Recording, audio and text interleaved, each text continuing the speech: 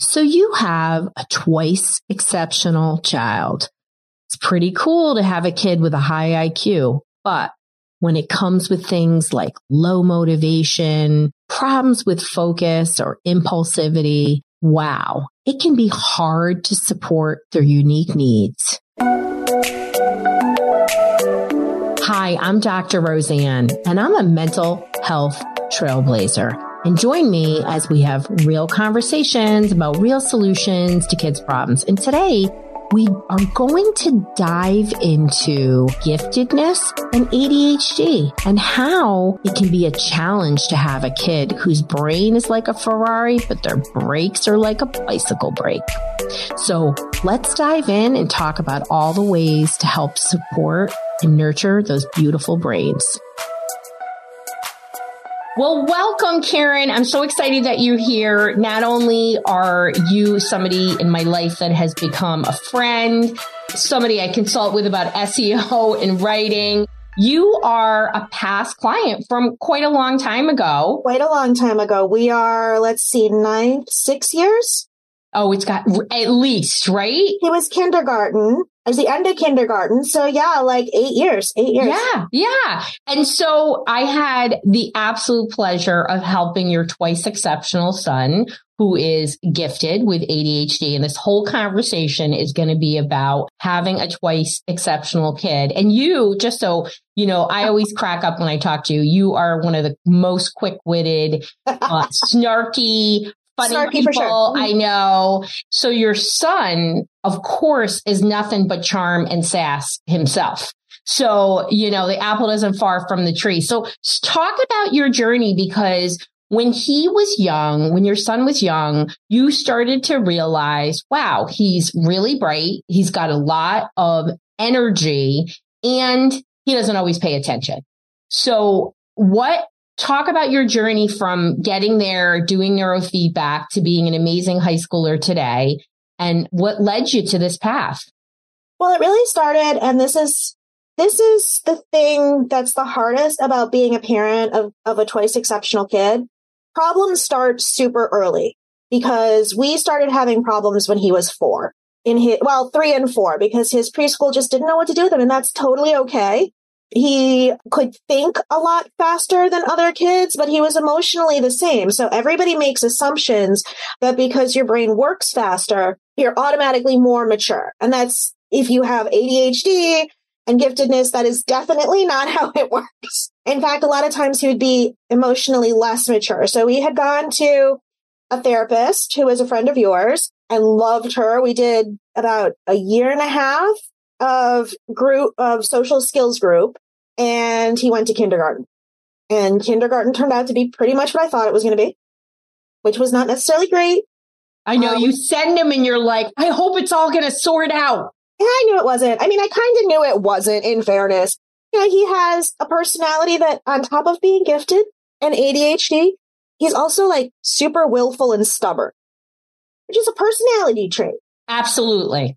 He had that personality trait in the womb. I asked him not to be born on February 20th for reasons. I went into labor overnight, and I had the baby by 5 o'clock. So 9 months of don't being born on this day, he went start to finish on that day. He's I'm coming out on February 20th. I am doing exactly the thing you told me not to do.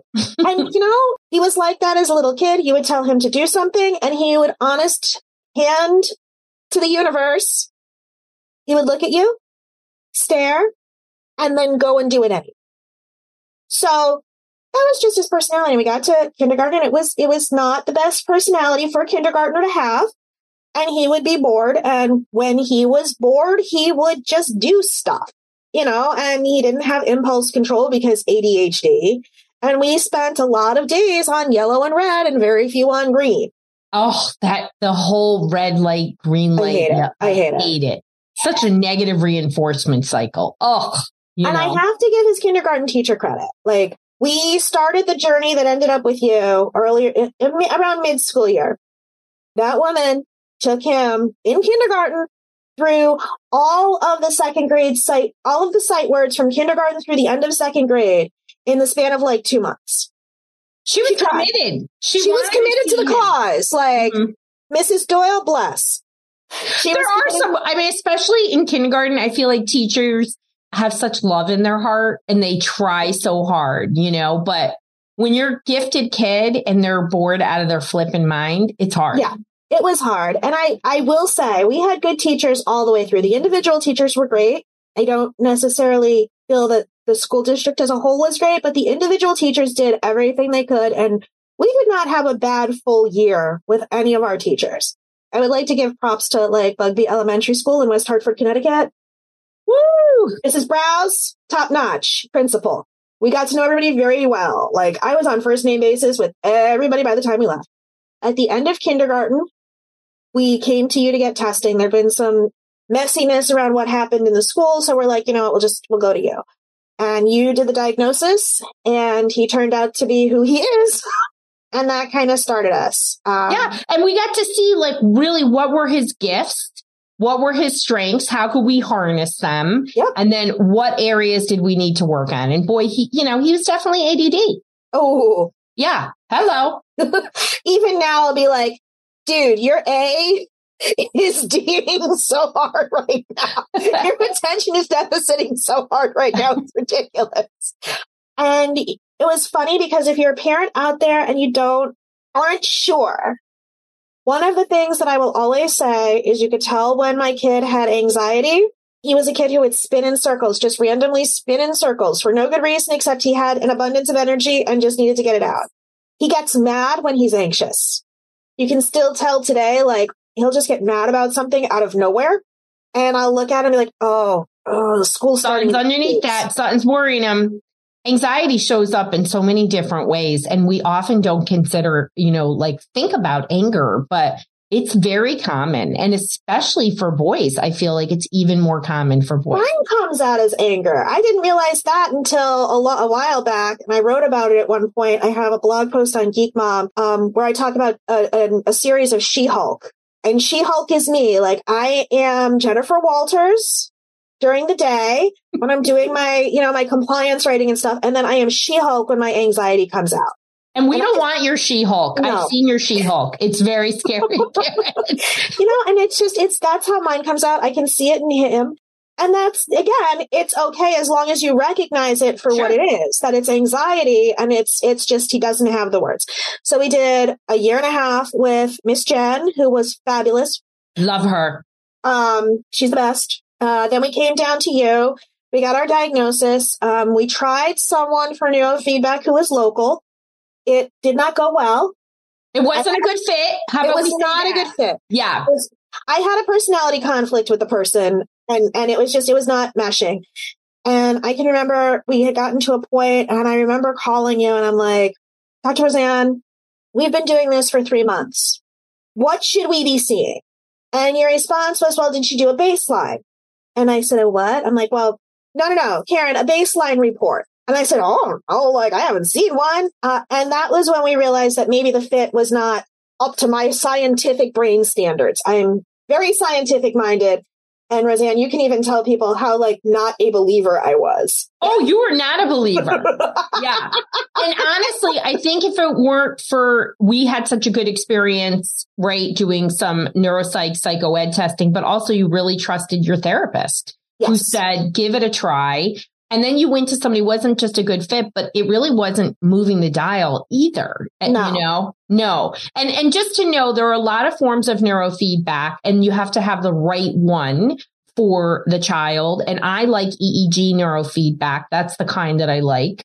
There's a lot of controllability. That's not to say the other ones aren't good. It just certain ones are needed for certain things. And I find that EEG is more controllable and my brains of the kids that I work with tend to be more complex and it allows for greater control.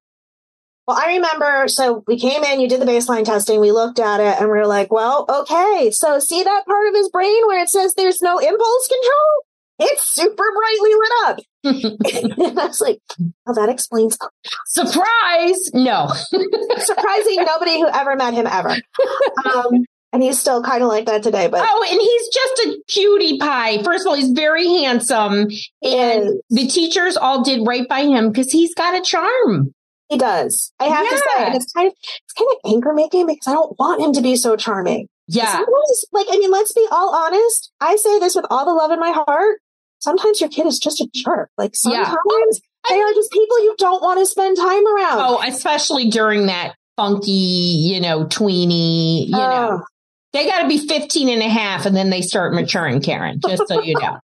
I like the teenage years. I'm good with those. I didn't like the every time. I really do. There's something to be said about every moment. I was walking out the door today and I said to Giancarlo, I was like, he's just turned 13 a couple of weeks ago. And I was like, what happened to, I love my mommy. She's like a flower. We have this little video of him and we play it every once in a while. My husband's like, I'm playing that in the wedding when he gets married, and he just rolls his eyes at me and I'm like, he's turning into a normal teenager. I'm like, right. And we think we're so funny, Chris and I. We just think we're. Yeah, but we know we got dumber ever since we turned 14. It's like you hit 14, that's peak intelligence. And then you just get progressively dumber. At least that's what I've been informed. You just get stupider over time. You don't really get smarter. Mm-hmm. Yeah. Did your son tell you that? No. Pretty much, yeah. At least we figured it out by process of elimination because he is so much smarter than we are because he knows everything. And totally knows everything. Okay. Absolutely. We have 100%. Nothing we can teach him at this point. No. Mm-mm. So so we came to laugh at it, or you really do think they're jerks. You know what I mean? And here's the thing, and it also depends on the relationship I think you have with your kid. I've worked really hard to have a very specific kind of relationship with my kid. I think we have a good one, but it's also one where there are certain things that we are a lot more lax about than other parents. Like he will send me, his new thing is that now he's taller than me, so he's 5'6" and I'm 5 feet. So his new thing is now he will send me, you're so short, TikToks. I love that. I live in a house where I get razzed all the time and I love it. I think, and I came to the conclusion, it's his way of teasing me without being super inappropriate. Yeah, absolutely. You can't tell, mama jokes don't work with your actual mother. Yeah. Maybe you're friends, but not there. But no, I think you're right. Not every relationship can be like that. But I feel like when you have kids with different brains, you got to find a way to connect on their terms. And a lot of times we get so frustrated with kids. We always want them to connect on our terms. And that's just not the way it works. It doesn't matter if they're a neurotypical or not brain, right? And it depends on your relationship with your kid. I think with our child specifically, the part that was easiest for me is in a lot of ways, his brain works like mine, minus the ADHD. I make up for everybody else's attention deficit in my house because I'm pretty sure, my partner has some undiagnosed going on. I am like the over exuberant attention. So I'm like the OCD to their ADHD and you're I'm a hyper focused, bam, get it done kind of girl. Yes. But because we think about things a lot of the same way, I could see what he was trying to do and not succeeding. So I understood what he wanted to do. And so we had come down to you. So we're in first grade. We were making the hour trip down to Newtown twice a week for 6 months. Oh, yeah. Started every once in a while I'd see in the parking lot of Ridgefield with a soccer ball and because he had to get his energy out. So I know. So we did that all summer long between kindergarten and first grade. And we came down twice a week. And then that year we started coming once a week or so. And we kept that up till probably I know we did it. I remember something in third grade that happened. So we had to do it for about a year and a half. We went down to once every other week or sometimes just coming in for a little. And that was before my remote. That was before we sent equipment. Right. And we did it in person, just if anybody's listening. That wasn't even an option. I would have taken that option hands down. You would have taken that option. You would have done it yourself. Trust me, I can tell you that one of my chief memories of my child is we were driving home from Dr. Roseanne on I-84 outside of Danbury, and from the back of the car, my kid asks, Mom, how are babies made? Oh my God. That is not a question you want to answer for your 5-year-old when you're driving on I-84 outside of Danbury. No. And the best part for all of you out there who happen to have the twice exceptional kids, The most part of this whole story really is he'd been watching videos through like a school subscription. I forget what they were called. Brain Pop. And he had Brain Pop Jr., which was like little cartoons, little bite-sized cartoons. And they had one about reproduction, but it was the science of it. Like you have the egg and it splits and blah, blah, blah. And so that's what I start doing. And I'm like, well, this is how it works. And he screams from the back of the car because when you are the 2E kid who is frustrated because you don't understand something, I'll never forget, he screams like, I know the part, but I don't know how the sperm gets to the egg. In like the middle of I-84, he's having a temper tantrum. So, I found a good parenting way to explain it and stuff like that. But like, those are some of the challenges of the 2E kid because their brains will go beyond just that basic, this is what was presented to me, and they start to question it.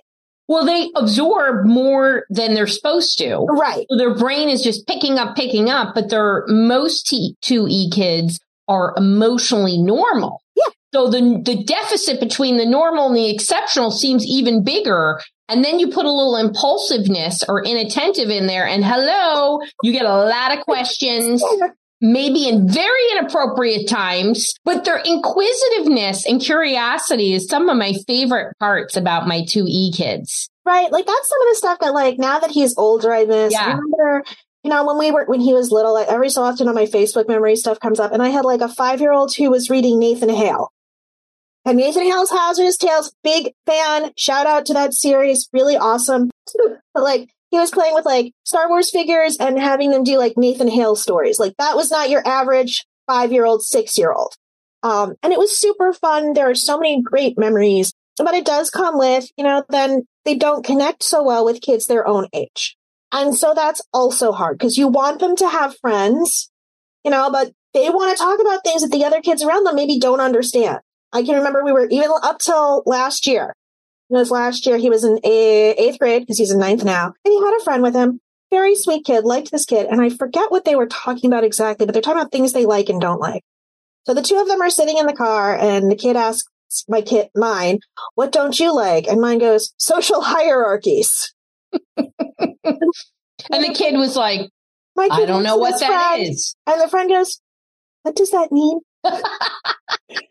My kid gave, different power structures in a relationship or in society. Oh, okay.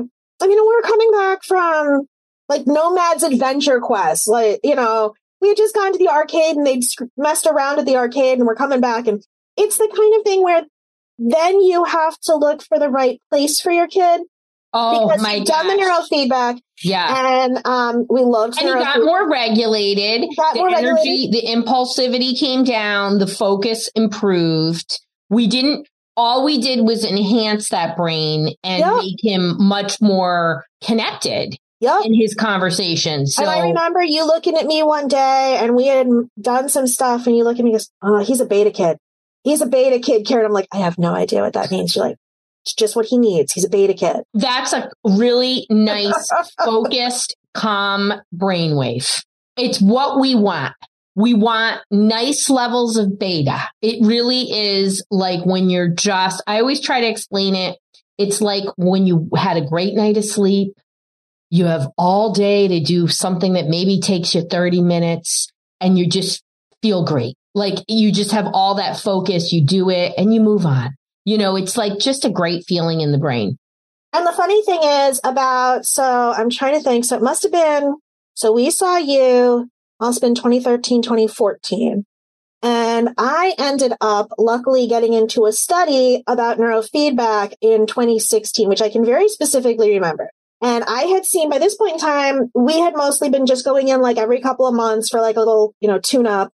I'd already seen, I have to say, one of the other things that I say every time I talk to people who are like science driven and want the data. I remember looking at my kids' post neurofeedback brain EEG, brain map, and you could see the difference. The ability to compare the different brain waves and the pictures of the brains and the colors and see the differences. That was what made me, the believer. Because I don't take anything on faith. I am fact-based. I am an attorney. I am a persuasive writer. Like that's what I do. And I needed the facts. And then in 2016, I ended up getting chosen to do a study on neurofeedback. And the study was to see what if there were any benefits after, I think, 10 or 11, because usually it's supposed to be 15 or more sessions. That's right. And they were trying to gauge how much you could get. And I can tell you, as someone with high anxiety, often, and I'll be perfectly honest, like my anxiety focuses around like work and performance and money. Like that's where a lot of my anxiety resides. I was doing this, and I can remember very specifically, it was November of 2016, because a client of mine and I had gotten into a contract argument and things did not go well. And I suddenly lost a third of my income.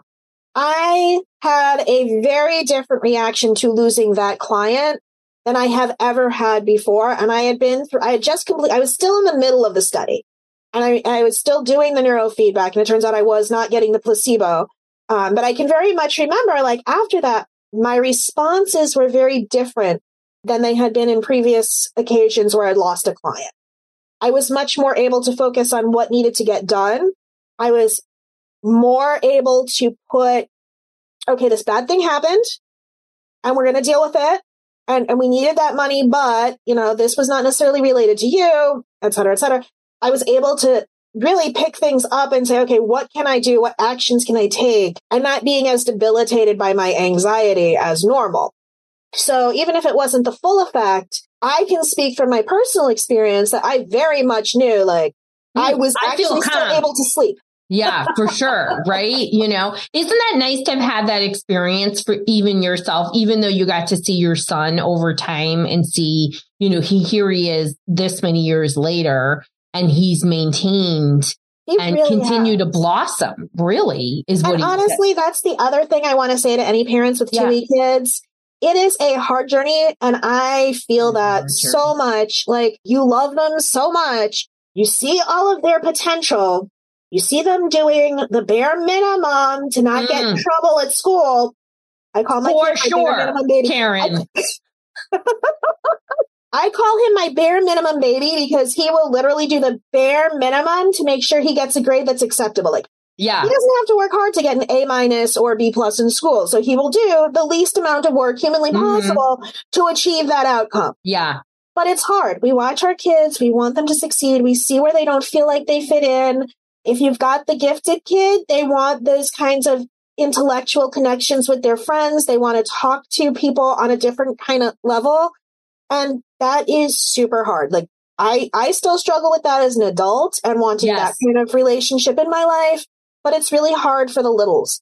And they don't understand. And they'll gravitate towards older kids too, and adults. Yep. Just to find stimulating conversation. I think the hardest part, and we've gone through this, even just to understand, exceptionality is exceptionality, whether it's high IQ, low IQ, everywhere in between, neurodiversity of every kind, learning problems, all that, emotional issues. You are entitled under federal laws to some level of support. Now, the difference is there's not a lot of teeth to the law in exceptionality of high IQ when you're gifted. And some school districts do an amazing job.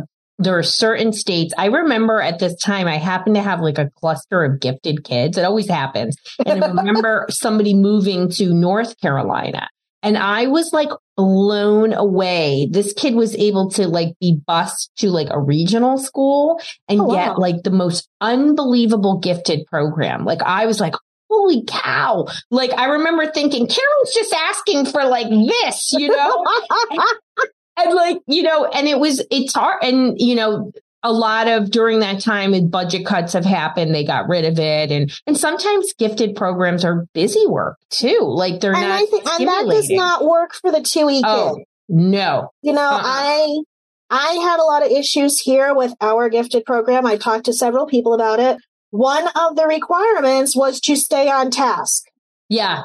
But you know what? And here's the thing. And just to understand, the gifted mind is very curious and needs a lot of stimulation, and doesn't mean that everybody with a high IQ has a focus problem or a secondary issue, but they do co-occur at a high rate.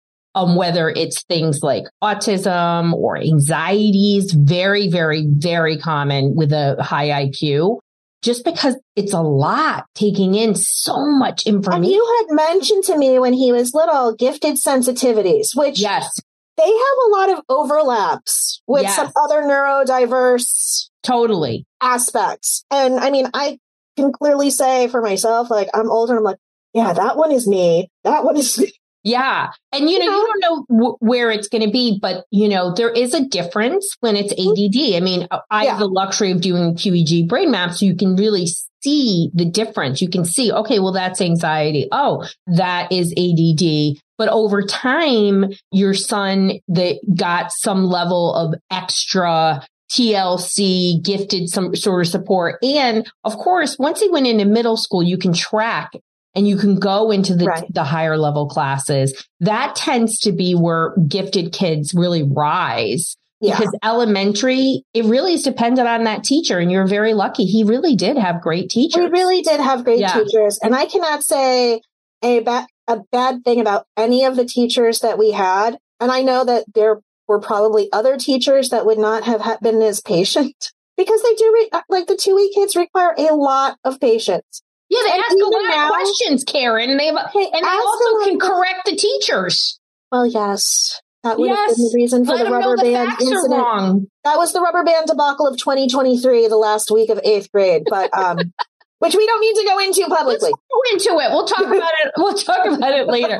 But that is a common thing. It's also common in kids in the spectrum to correct the teachers. And, many times when I used to do evaluations, one of the top reasons I was called in, like a private school would call me and be like, what's going on with this kid? Because he can't stop correcting the teacher. And I was like, he's probably on the spectrum. It's probably. And, the rigidity in the brain of like, that's the wrong answer and not understanding the social nuances where my gifted kids would be like, listen, you do know more than the teacher. I mean, let's just be honest, but you don't have to tell everybody about it, Right. And they would get it better. But clinical issues are different. And I think sometimes depending on where on a neurodivergent spectrum you are, it's really hard because my kid will ask me questions. And he went through a recent phase, which he'll admit to, about like being really obsessive about clean hands. And it took me about 6 months before I realized that, and his hands got chapped and bleeding. It's a whole thing, which for the record, the new school that we are in, we are 3 weeks into our new school and his hands are so much better. And he even had mentioned that like, he's not feeling the need to wash his hands as much. Like he's 13. He's asking me, Mom, is touching this thing dirty? And I'd be like, you're 13, you should know this. But then you realize that, it's the neurodivergent part of the brain that's pinging the question. Or he'll ask, we'll set a rule. And you get frustrated because the kid will ask, well, okay, so if you say I can't have my phone, does that mean I can't have my phone to like, if I need the calculator for school? And you're like, well, he is the child of a lawyer, just so you know. Right. And it took me a while until recently. I'm like, I don't think it's so much that he's doing it to argue with us. I think he's really trying to make sure that he understands what the parameters are. The parameters and the ground rules. Yeah. Because then it'll say, because we would get frustrated. And I'd say, dude, like, just think about it. Like, I know, I just want to make sure I understand. So now that he's older, when he asks those questions and he said, in the past, I just want to understand, like, if this happens, does it count? Does it count if this happens?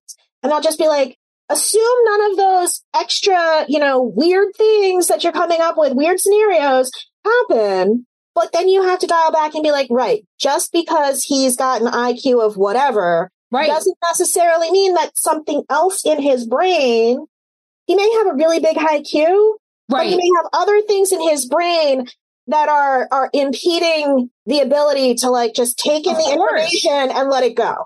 Yeah. And even in that, like, is that coming from he's starting to be more aware and not require as many of the bumpers? Is that in anxiety? Is that OCD brewing? Right. And just to understand the difference between anxiety and OCD, because I feel like this is. They are two different things. They are two different things. Different things. Yeah. So anxiety is a persistent worry, typically something real. And from when it's just stress, it dissipates, right? When it's clinical anxiety, it goes on for a long period of time. OCD is a persistent fear that is intrusive, that you have rituals around it. Mm-hmm. So sometimes it can be questions. Sometimes it could be anxious avoidance behaviors, and you'll start to hear, you're lucky when it's almost anxious, reassuring questions, because then you get to hear what's in the inside. But you may not know anything that's going on. Like hand washing is observable. Not everybody with OCD has hand washing. So many people come to me and they're like, I don't have OCD because, like I don't have hand washing, but I count to 7 every day, 6 times a day, So, true story about me. Yeah. When I was teaching and when I was pregnant, my anxiety amped up a lot when I was pregnant. I think it was hormones. I don't know what it was. And I actually went back on my anti-anxiety meds a little bit before I gave birth because I had a meltdown in the shower one morning. Apparently, once you actually are 9 months pregnant, you can't just give it back. I mean, shocking and surprising. But I had a therapist at the time. I was explaining to her, like, we have a basement door in our garage, but the door doesn't lock. And I would some mornings get halfway to work and have to turn all the way back because I couldn't remember if I closed the garage door. I would do that at least 4 times in a row. That's obsessive compulsive disorder. That is. And it's interfering with your functioning. Yes, it was. Absolutely. And she looked at me and she goes, 4 times? I'm like, yeah, never told me about this. Like, oh no, I thought it was normal. Yeah. Well, and so many things, right? And these intrusive thoughts and little kids, kids of all ages, a lot of times the thoughts are scary and they don't reveal them, but it's important to think about it. Hey, parents, looking to turn those stressful days into moments of calm focus? Well, that's exactly why I created Neurotastic Multimag Brain Formula. It's the brain booster that helps kids and parents stay centered and sharp. It's not magic, it's science, and it's just a spoonful away. Bring the balance with Neurotastic. Go to drroseanne.com/magnesium to get special subscribe and save discounts with, of course, amazing gifts. drroseanne.com/magnesium. Now, we're in high school. We're along the way. We've really gotten good teachers, the right environment, and talk about today, because what I always want to paint the picture of, when you do neurofeedback, it does create a lasting effect. It really does. And I can honestly say that what's been fascinating to me as the parent is watching how he has matured over time, and your problems don't all go away. Like, I want to be clear, like neurofeedback, and I think you would agree with this, neurofeedback isn't like a cure for ADHD. I know. And that's why I have the magic wand on my desk, because everyone thinks boop, and it's over. But like, you have to regulate and calm the brain just to work on behaviors. Yeah. We still have a lot of ADHD behaviors in our house. The intensity is different. The impulsivity is different, the inattention, but they creep up in their own way. And some of it's developmental too. Yes. Yeah. And what's been fascinating to me is seeing where we were when we started and being able to see, like, as his brain matures, how the neurofeedback really brought everything all together. So yes, we're starting something when he's 5 or 6, but now that he's 14, he's much more able to, because his brain and he has matured more and he is more psychologically mature. What he's able to do now is also kind of recognize where he's having a problem. And like, he will tell me sometimes, like, I just couldn't control myself. I didn't mean to do that. It just popped out. So he sees it now. Doesn't mean he can pulse it. Yeah. But that's a learning, we're talking about the first step. Yeah, it's a 14-year-old boy. Yeah. Like, how abnormal is that? Right. So there's a spectrum, there's a continuum of learning on that curve. And, his brain is focused towards academic informational learning. And that emotional side, he's done really well socially. He's had a really good group of friends involved in all different kinds of activities. Which is super important, right? I'm glad he's done well in school and in learning, but he's become a really well-rounded human being. And, I think one of the things, and this is probably one of the last stories I think we have time for, but this is a really important one. So if you have the 2E kid, they don't want to do stuff that bores them. Nope. If they are not interested in the thing, they will not do the thing. Sometimes even if they are interested in the thing, they're still not going to do the thing because they don't like the way that they have to do the thing. So my kid ended up in twice accelerated math last year, had their first high school midterm. And my kid ended up with like a B plus, I think, which for almost any other child, I would say is the best, is a perfect. My kid studied for 20 minutes. It was not a good grade for having only studied for 20 minutes. Because he even admitted like a lot of the mistakes he made were like hard. He had a hard time going back over and checking his work. That's still something that he struggles with because I did it. And even I can say sometimes when I spell check stuff and grammar check stuff, it looks the same to me because your brain is sort of focused on what you think is there versus what's actually there. So we had a long talk. I'm a lawyer. I did internal audit for banks for a really long time. And I told my kid, well, you effed around and now you're going to find out. So the punishment was not taking something away. The punishment was every day he had to write down, because he had his own little way of doing things in his head. He had to write down what the homework was. And I said, look, if at the end of the year, I do not think that the grade on your report card actually matches the grade you should get if you put effort in, because he had some missing assignments in different classes that weren't his math class. I said, then I'm going to compare what you wrote down with what's in Google Classroom. I said, I'm going to perform an audit.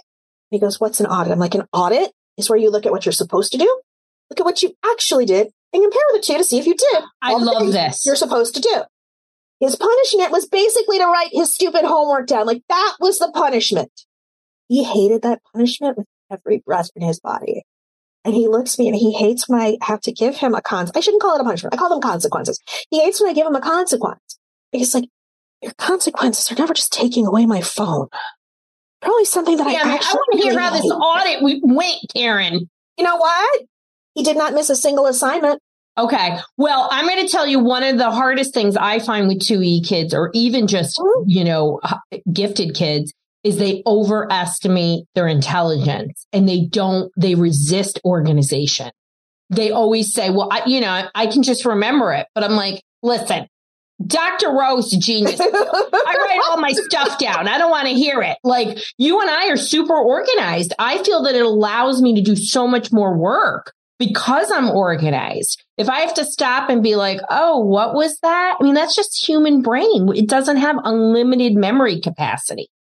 Right? I'm pretty sure there are certain memories I've lost, certain childhood memories I've lost thanks to songs I heard on the radio. I think you wanted to lose them, but anyway.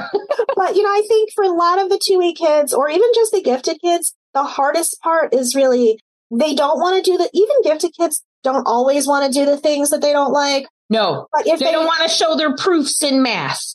They don't want to do the extra stuff because they just want to get to the higher level stuff. And, right. And there's a balance between that, right? It's why a lot of my families do wind up going to different kinds of schools. If you can find them, it's hard. And, ultimately you have to nurture your child's gifts and you have to teach them processes, because education is a process, and, they will go all the way through, most kids to graduate higher level education.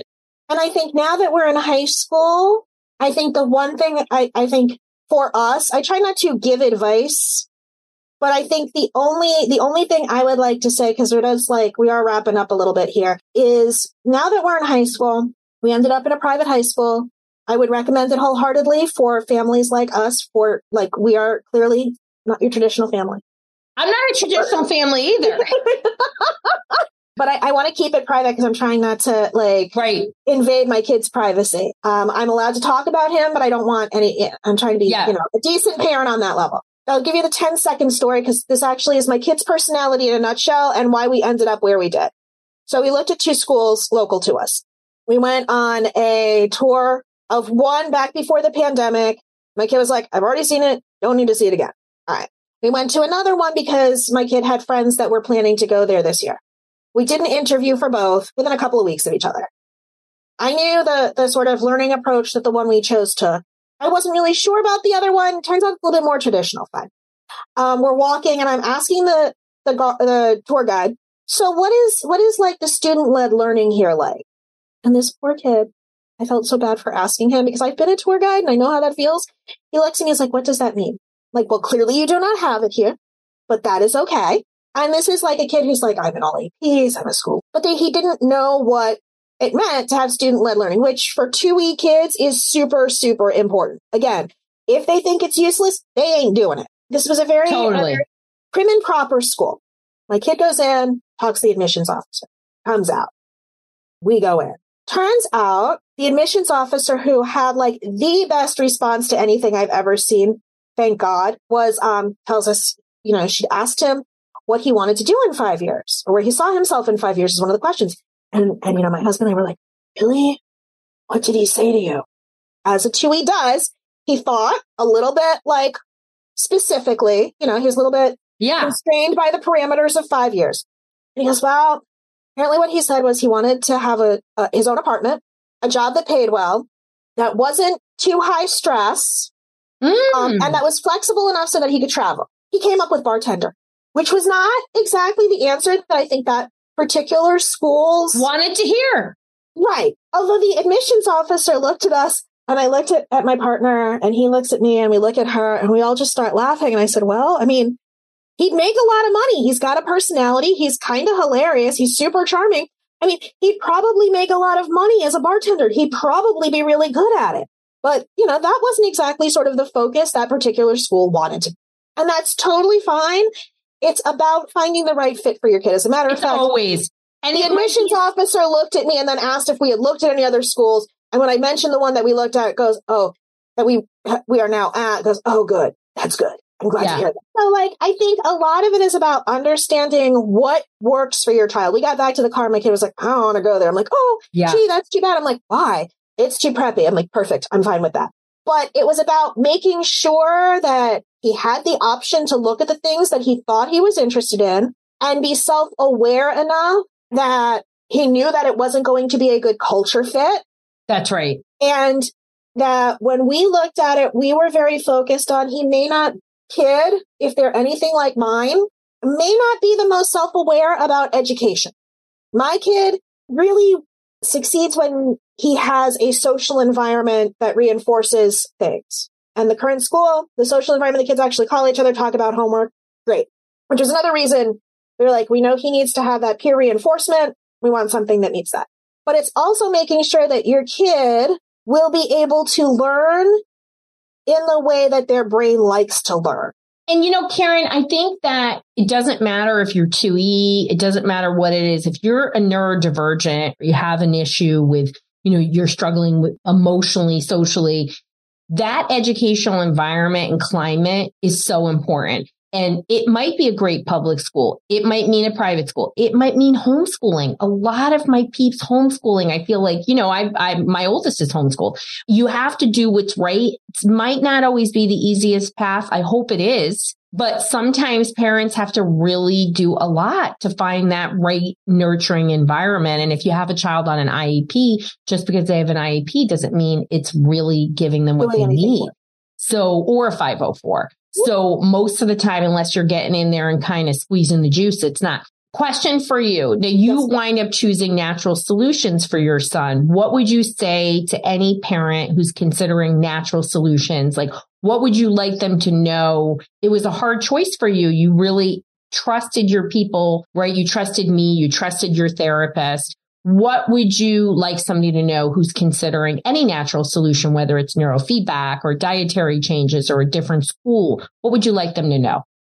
I think do your background research, find the resources. Don't just sorry, I'm going to say this, but don't just find like the blog posts on somebody's website, because I write those for companies. Karen, yeah. But actually go out, do the research. Find the medical research behind stuff so that you feel comfortable with it. Listen to other people, because sometimes their experiences are different than yours, and sometimes their experiences are different from others. So find more than one or two people to talk to. And I would say really focus on what you know about your kid. Like we had done some of the naturopath stuff. I have nothing bad to say about it. I have bad stuff to say about trying to get it inside my child's mouth. And so therefore, for us, that didn't work. He was 4, he was 5, like he didn't like it. It tasted yucky. It smelled yucky, whatever his reason was. We used one that was like a flaxseed oil. He liked that. But like the work to get him to do the thing was not worth the outcome of the thing at that point in time. It's got to be the right thing for your family too, right? Great advice. And obviously, what we talk about on It's Going to Be Okay is only science-backed solutions. I'm a fan of everything. If something is helping you and it's natural and there's no side effects, do it and just be consistent about it. I think that's the other part. Final question for you. For anybody, you worked with me, geez, it really is 10 years ago at that point, right? What would you say for anybody that's considering working with us in any capacity, whether it's our neurotastic supplement line or taking one of our courses or doing neurofeedback? What would you say? What was your experience? What would you want them to know? So 2 things. 1, trust the process. Once you're committed to it, trust it. 2, if you are like me and you are a cheapskate, a good way to think about the cost of something that seems like a lot. And this was one of the things that we did when we were thinking about neurofeedback and stuff like that. The cost up front may be a lot, but over time, if you were to use a non-natural based solution like a medication, that will continue on into perpetuity. So when we did the math in our heads, we realized that if we had put him on medication, he would still be on it 10 years later. We would be paying a copay on that for the lifetime of him being on our medical plan. Did we spend a lot on school again? We're spending a lot of money. Did we spend a lot of money on these things? Yes. Over time, is the long-lasting benefit of them still getting a return on investment? Also, yes. So if you are the number cruncher in the family, I can promise you that your return on investment does not depreciate over time. You're so analytical. No, I mean, honestly, people have a lot of objections in anything. The cost of going to therapy once a week for talk therapy without fixing and not regulating the brain. We're not fixing the brain. We're optimizing and regulating the brain. The cost of therapy for 1 year is over $10,000. So people need to realize, and I think therapy is important when your brain is ready to receive that information. If it's dysregulated, particularly anybody that's impulsive or emotionally dysregulated, it's not going to stick. There's no anchor. So anyway, I love our conversations. I'm so grateful for you. You are an amazing person. And I'm so happy that your son has reaped the benefits. And I am so thankful to you. And I sing your praises everywhere I go. And I know you do, and thank you. I am appreciative, and it's worth taking the leap. It is worth taking the leap. Thank you. Thank you. And if anybody's out there and they're struggling, don't give up. This is all about It's Going to Be Okay, because you just need to take a step towards natural solutions. And when you are in it, it's terrible. I am 100% with you. When you are in it, there were 5 years of absolute in it. And I feel that out there, whoever is watching this, if anybody is, I feel that. And at the end of the day, what you will see once you finally get to move out of it because you've done the work and your kid has done the work, it's worth it. Amen, sister. Amen. Parenting is hard and there are so many ups and downs. And when you have a kid who's gifted and they're so smart and they're so chatty, but they're just lagging in some of those core areas that help them to be successful in school, it can be really perplexing. And in today's episode, we got to hear a success story, and I hope it inspired you and got you thinking it's going to be okay when I take a step towards natural solutions.